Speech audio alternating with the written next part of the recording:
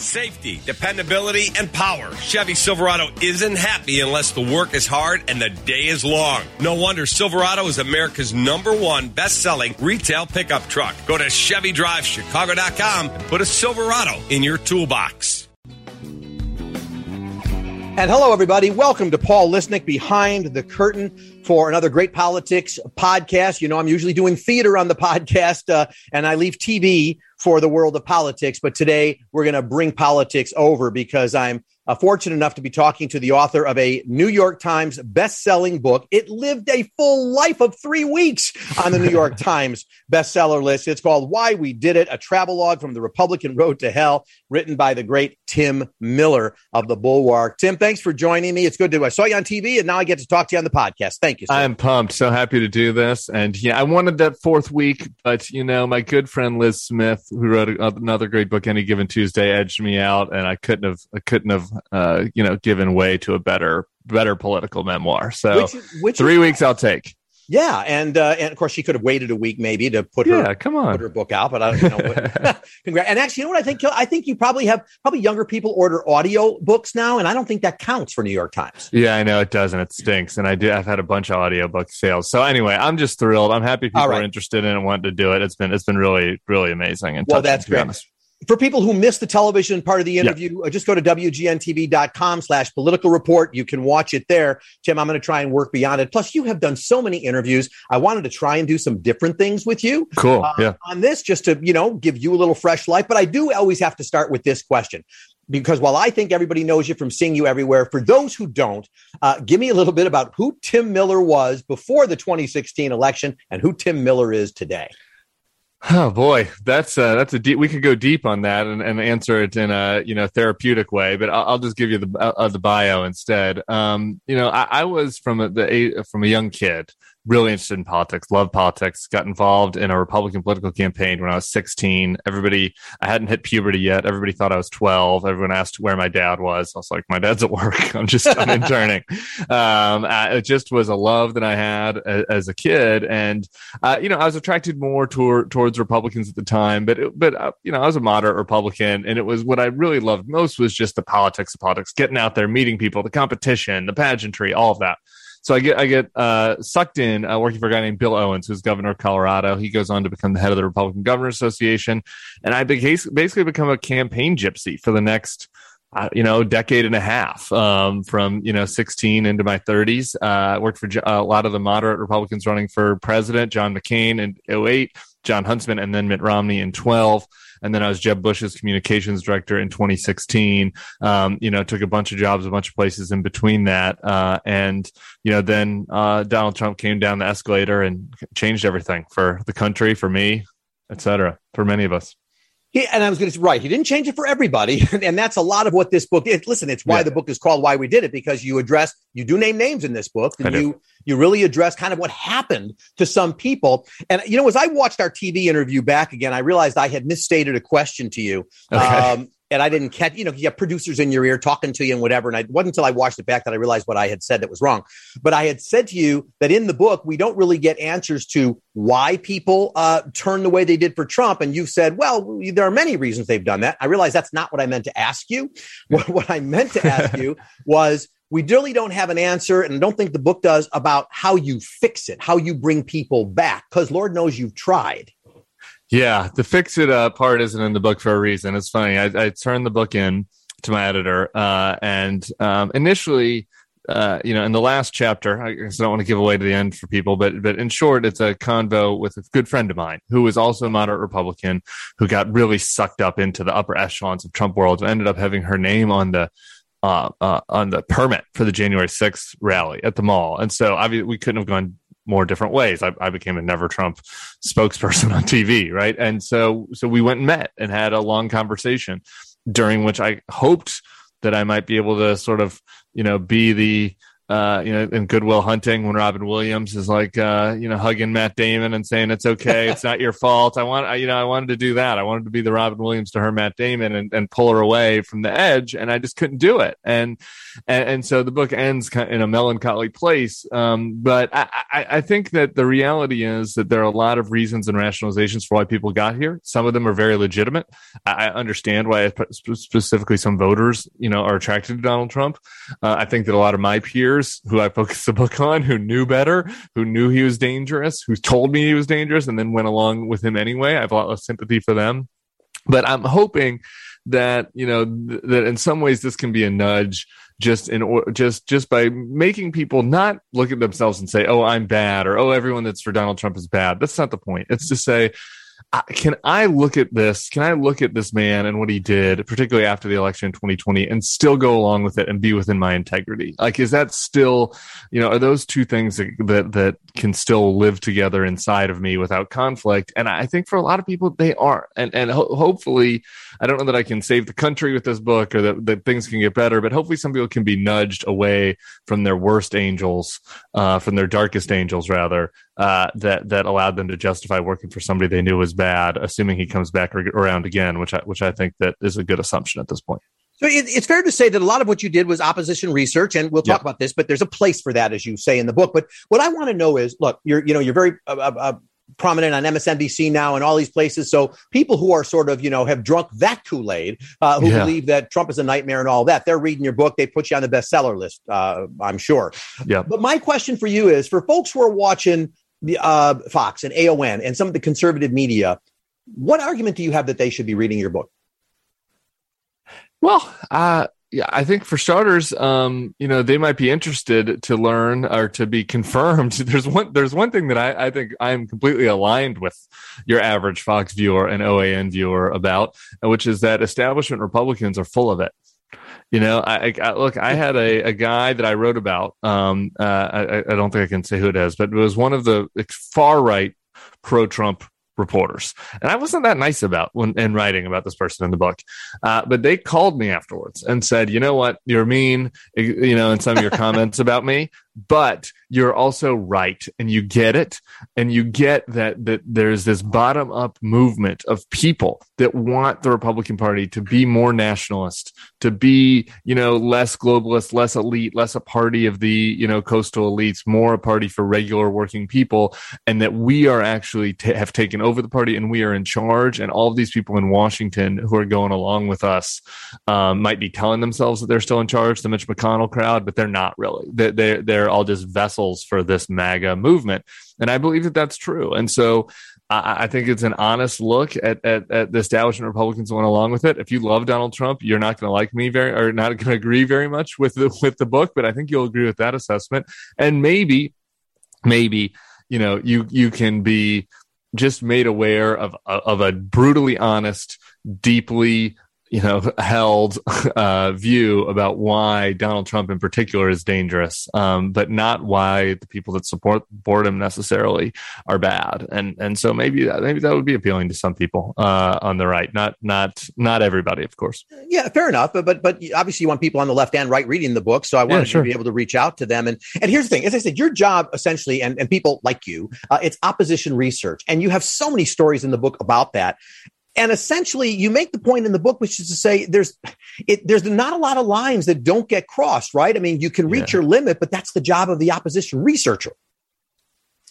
Yeah, it used to be my job. I'm happy to be out of that. Yeah, right. This is also a midlife crisis book about my career life change and looking back. And I think that hopefully in some ways the book also, maybe it isn't for Fox viewers, maybe it's just for non-political people. It's interesting because I try to explore a lot of lessons about what do you do if you're a mid-level or even upper mid-level person that's working at a company or working on a project where, the rules are kind of gray and you feel like sometimes you're going along with stuff that goes outside of what you feel great about.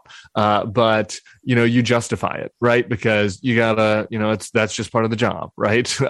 Or, because on other days you're doing stuff that you feel really passionate and good about. And so you compartmentalize the things that you worry about are over the line.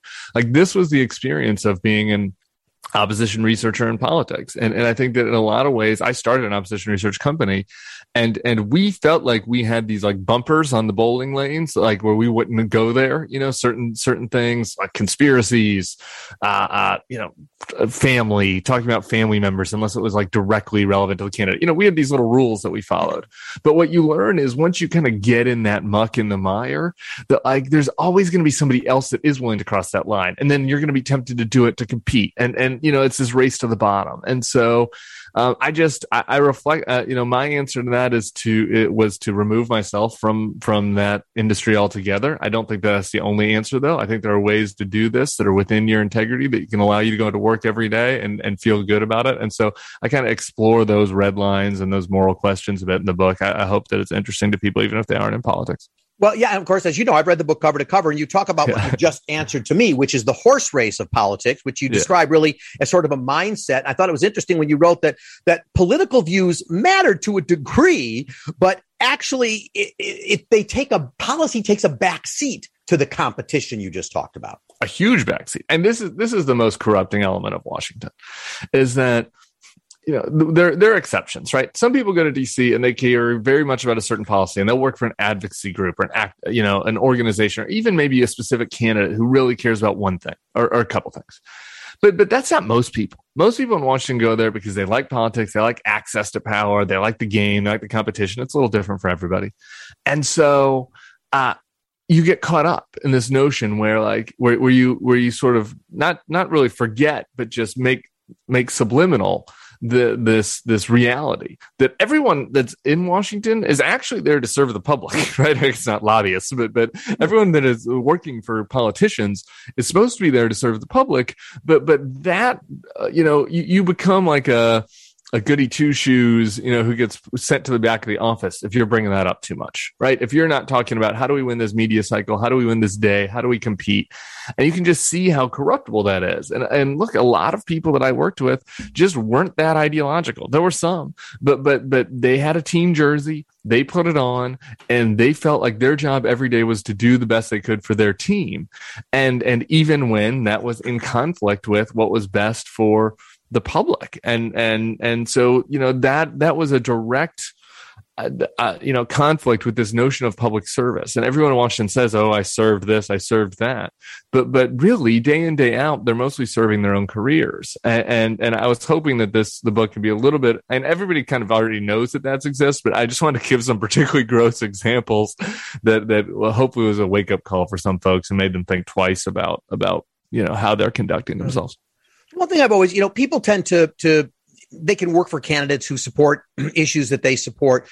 You, of course, write, you're gay, you're happily married, daughter, and you write in the book that you have in your past worked for candidates who were anti-gay and had those platforms. You had to wrestle with that. I want you to address that in a minute. I'm going to broaden the question a little bit and say, I actually personally have always been curious about like log cabin Republicans who are gay, and who, by the way, endorsed Trump in 2020 before anybody else was even thinking about doing anything. And I'm sort of curious, how do you, when you have a certain group of values, and especially if you live a gay lifestyle and you're part of the log cabin Republicans, I have trouble wondering how it is you then work for a candidate who puts forth anti-gay positions, unless it's about the horse race and not about the positions. That goes deeper. Yeah, it does go deeper. And I think in a lot of ways, this book is about the way that we contort ourselves mentally to justify going along with things that isn't always in our interest, or that we actually is actively against our interest. In my case, the case of gay marriage. And I think there's some of these justifications are defensible, right? I hear from log cabin Republicans who are like, well, I disagree with the party on gay marriage, but, the people that I worked for generally respected gays. And the more important things to me is that, we have a strong foreign policy, or that, smaller government, et cetera. And so I'm more aligned with Republicans on these other issues. And that's true. That can be true to a point. But what I discovered is that really a lot of times it's people that are just telling themselves comforting lies when they tell that story. And we all do this in certain times of life, right? Like it's hard to be the turd in the punch bowl. It's hard to just say, oh, I can't go along with something that my friend is doing, that my parents are doing, that my boss is doing because it goes against my values. And so you come up with these little rationalizations that allow you to go along with it. And that's what I did. I really just compartmentalized this and created these kind of ridiculous, frankly, in retrospect, rationalizations that allowed me to do my work as an Oppo research guy or PR guy for candidates that actively wanted to do me harm. And by exploring all that, I hope that, I don't want to create sympathy for people that went along with Trump who knew better, but a bit greater understanding for like how easy that is. And when you write about that, as I said, those issues go deeper, but you actually write in the book about a friend of yours who worked for Republican governors and I think other state officials, but they actually confided in you. They never voted for a Republican president. So, I mean, maybe that's not as deep as the gay marriage. Yeah, but right. It is crazy. Yeah, it's crazy. And it's kind of like the worst of what everybody kind of assumes about political folks, but it's like, really?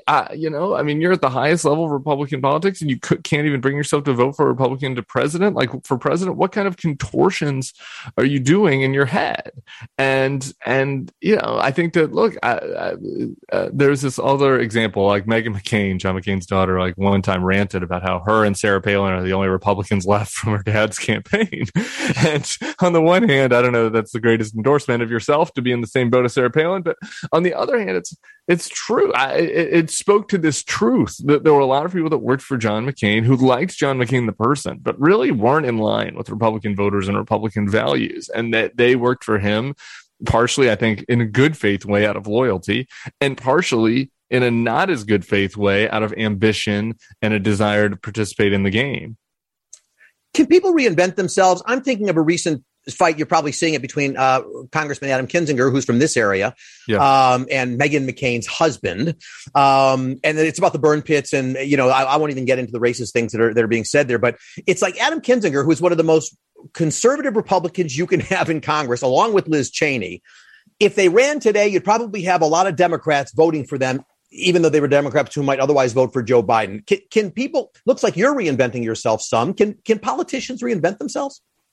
Yeah. Look, this, by the way, it's so weird. We're in these polarized times, that this seems strange, but this happened all the time throughout history, right? Where politicians switch parties, politicians, changed, what kind of groups that they were appealing to. Sometimes it was out of ambition. Sometimes it was out of the fact that their ideology was revolving or a politician went away from them. I mean, this was Ronald Reagan was a Democrat. This is the famous example of this. Of course, like this can happen. And I think that Adam in particular, who I admire a lot, Kinzinger, has really kind of been unleashed, to say a lot of things that have been pent up inside of him for a long time. And so, I think that it's not surprising that maybe some Democrats would appeal to him. I don't think Adams changed his views on that many things, but I think that one thing that has changed is what are the salient issues in our politics, right? And if for you, the most important thing right now is what should the tax rates be and like how much regulation should there be in federal government, then okay, you're probably going to still vote for Republicans.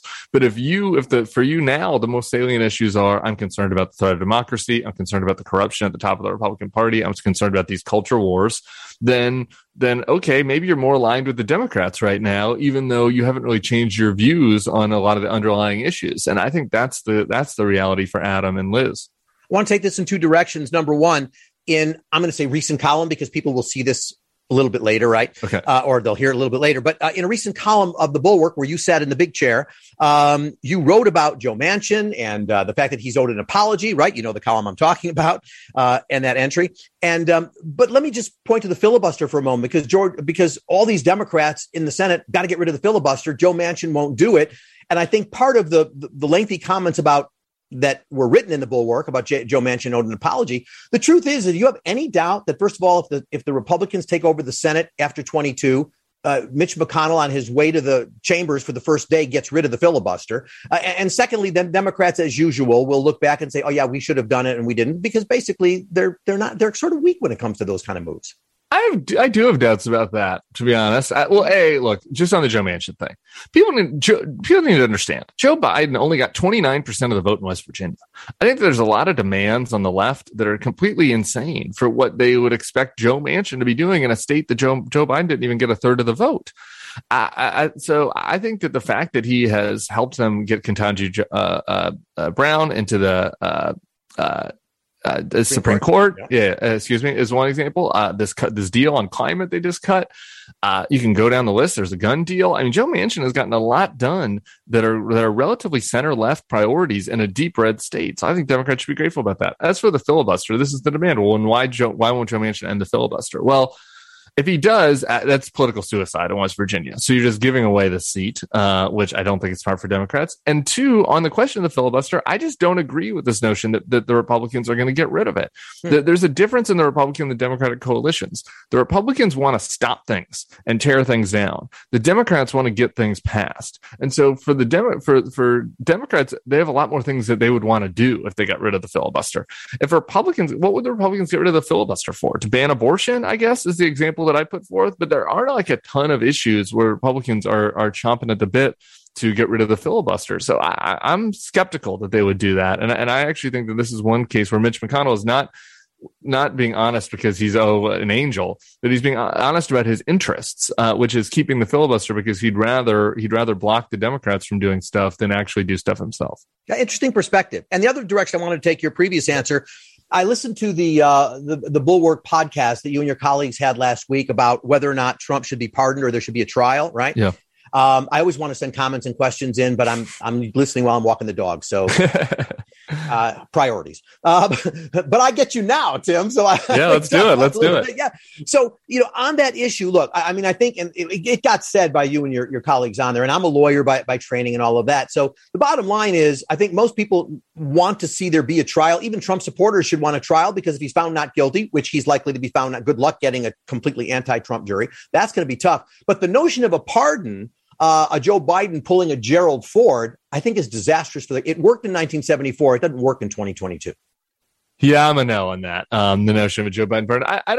I actually don't hate. This is where my view might be outside of the mainstream of my new Democratic fans that have strange new respect for me. I'd be open to the idea of Joe Biden pardoning some of the people that were there on January 6th. And obviously, I think the organizers and anyone that did violence against police, et cetera, should have the book thrown at them. But I think some of these people were victims of Donald Trump. And that's why I do not think that Donald Trump should be pardoned. He should be prosecuted. He did commit a seditious conspiracy to change the results of an election. That it's very clear that he did that to me. So I think he should be prosecuted. But many of the people who entered the Capitol that day believed him and were told a lie. And over and over again by people in positions of responsibility and authority, including those Republicans, by the way, who continued to vote to overturn the results even after they knew this was all phony baloney. So I just have a little bit of sympathy. You see the famous picture of the guy with the horns in there. It's just like, does this guy really need to go to... Yeah, the shaman, the QAnon shaman. Does that guy really need to go to jail for a few years? I don't know. This is where my bleeding heart comes out a little bit. I don't think that they were the criminal. That guy was the criminal that day. Again, violence against police, jail. Okay, but people who are nonviolent, I don't think they were the criminals there. I think in a lot of ways they were victims of Donald Trump and his mendacity. The reason I love sort of going beyond the book a little bit with you is because we learn so much about you in the book. It helps me, it feeds and informs me as to positions you take now. You spend the first third of the book or so sort of with a mea culpa, maybe a little catharsis, blaming yourself and your friends for ending up in this mess. On television, we talked about, I sort of said, was a catharsis for you so you could address it again. But here I'm going to shift the question since it's our second conversation and say, could you have written this book without having that first third in it, where you sort of say, I'm sorry, but I'm responsible for this? Couldn't you have just not done that? I don't think so. I'm hoping that it gives me more credibility, honestly, with the reader, for starters. So I think that, sure. So would some people have liked a book where I was like, here are all these assholes that went along with Trump and they knew better, and I'm going to spill all the tea about them? Yeah, people would have bought that book. But for me to feel good about doing that second part, I felt like I had to be honest about myself. And I'm hoping also that honesty resonated with. I've heard from some people since the book's come out who work for Republicans still, who have this inner conflict, who I think are really doing some personal reflection themselves on their career path and whether they are doing something that they feel good about. And I don't know this to be true, but I'm not sure that it would have had that impact on those types of folks if it was just seen as another, oh, here's a bitter never Trumper sliming his former colleagues. So I thought it was important both for myself and for the reader for credibility's purposes. They probably asked you that after they looked in the acknowledgments to see whether they were in there anyway. You also have a little quick story in the book about Chris Matthews referring to Sean Spicer and calling him a public defender. And you say that was a sort of, well, my words, low class comment from Chris Matthews and all that. But here's the thing. I heard Chris's comment differently. I think what Chris was trying to say when he was talking about Sean Spicer representing Donald Trump, so to speak, and defending him, I think what he's trying to say is the point is that in a lot of these situations, it's not that Trump has to prove he's not guilty of anything. It's that prosecutions, in a metaphorical sense, have to prove that he did it. So if we use the Chris Matthews comment and bring it forward, is that kind of the state that we move into, which is Trump doesn't have to prove what he didn't do, but essentially government, other people have to prove that he did things without a doubt, without a reasonable doubt. Yeah. Well, not just legally. I mean that politically too. Yeah, sure. Well, I guess I'd have to go back and look at the whole context of Chris's comments. So I have two answers to that question. One, yeah, when you're making the case against Donald Trump, you've got to convict him, and I think that for a lot of people, what happened was that this is what you hear about the tweets, right? You think a lot of people, I think, still haven't been convinced that Donald Trump is guilty of all the things that us anti-Trumpers say about him, and that they say that all he's really guilty of is like sending some mean tweets, and like that's not true. And I think that part of the reason is that not a very compelling case has been made against him, particularly in the environs where they're getting news on Fox and et cetera. As for the Sean Spicer thing, I guess mine was less of a comment about Chris and more of a comment about Sean, which was that there is this self-rationalization that happens in Washington, which is like, well, I just work for my candidate, and every candidate needs somebody to spin for him, and I don't need to actually think about the moral elements of this, right? Like, because I'm just a guy doing a job. And the point I was trying to make in the book is that that's actually not true. Constitutionally, people do need a defense. Like, that is a job. Public defenders that is a moral job, even if your client is guilty.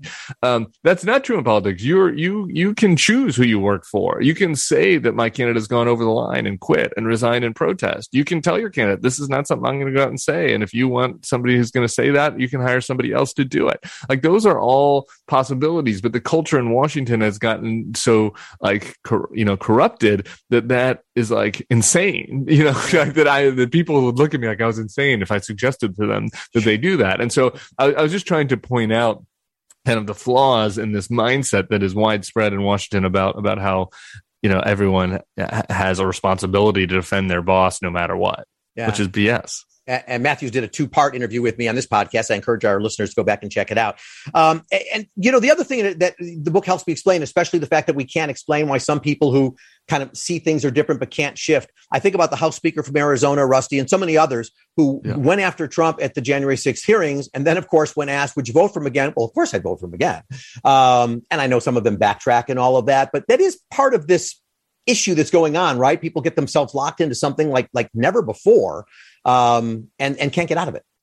Yeah, now for some people, this is really deeply ideological, and I'm really trying not to focus on them in the books because, look, if I'm just a pro-life person and I will never vote for anyone that's not pro-life, and that's me. Okay, like that's reasonable. That's not my view, but okay.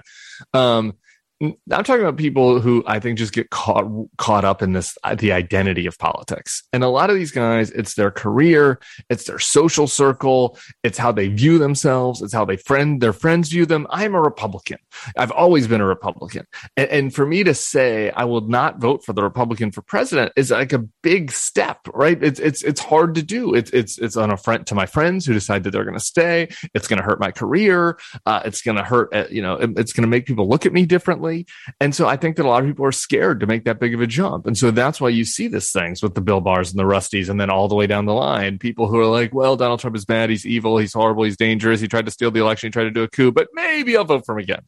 And because these things are just so powerful. Identity is powerful, and breaking from identity is hard. And particularly when money is at stake and career and status is at stake. So that is what I'm seeing here, and what I was trying to kind of shed a behind the scenes light on. And only a couple minutes left before we have to stop. But on the Democratic side, by the way, people are waiting for Joe Biden to say he's not looking for a second term and all that. But again, reading about the strategy in your book, what you write about, don't we both agree Joe Biden can't say he's not going to run again in 2024? That would be political suicide. It's lame duckness. I'm on the fence on this one. I'm doing my best as a pundit these days to not say I'm certain what would happen if I'm not certain. I think that I understand what you're saying. I think it would probably hurt him politically. I'm open to the argument, though, that saying you wouldn't run again would give him a little bit more freedom to kind of do some wheeling and dealing, though time's running out on that, assuming the Republicans take the House and the midterms. So I'm not sure. I worry a little bit that Biden, who I think has a lot of great traits, is also pretty stubborn and bullheaded, and that he decides to continue going on with a campaign, even if he if he's going to be 86 at the end of the next term. That's pretty old. So hard to give up the jet. It is. So I'll be interested to see how that shakes out. I have some concerns about that for sure, though. Finally, last question. I asked you on the TV side about, your daughter and what you would say to her years from now, whatever. But what advice do you have for young kids, your daughter or whatever, about how they should look at politics as they get older? Well, for starters, going back to the identity thing, it's stupid to make your entire identity part of a political party. Political parties are organizations that are looking out for their own interests. Like, you should do what is right for you and your values. As far as career, if people want to get into politics, I just say there's a lot of this pressure. There's a social pressure to do certain things, to move up the ladder, to take certain jobs because it's best for you. People tell you, oh, I need you to be loyal. You have to do this. And that's all BS. Like if you are smart enough and skilled enough to get a good job in politics, like you can write your own ticket. And then Tim, we're going to get cut off. I'm going to cut you there because we're going to get cut off. I want to say, Tim Miller, the book is Why We Did It. Don't miss it. It's fabulous. I thank you for your time. I didn't want to cut you off, but it would have cut off in the middle before I could promote the book again. That's all right. I appreciate it. Thank you all so much. Talk to you soon. Well, if you want to know more about what we've talked about here, follow me on Twitter, Facebook, Instagram at Paul Lisnek. That's PaulLisnek. And I'd love to hear your comments or topic suggestions for future podcasts. You can also go to my website, paullisnek.tv. And hey, don't forget to hit subscribe on WGN Plus and iTunes. And tune in each week to hear more Insider Scoop coming to you from behind the curtain.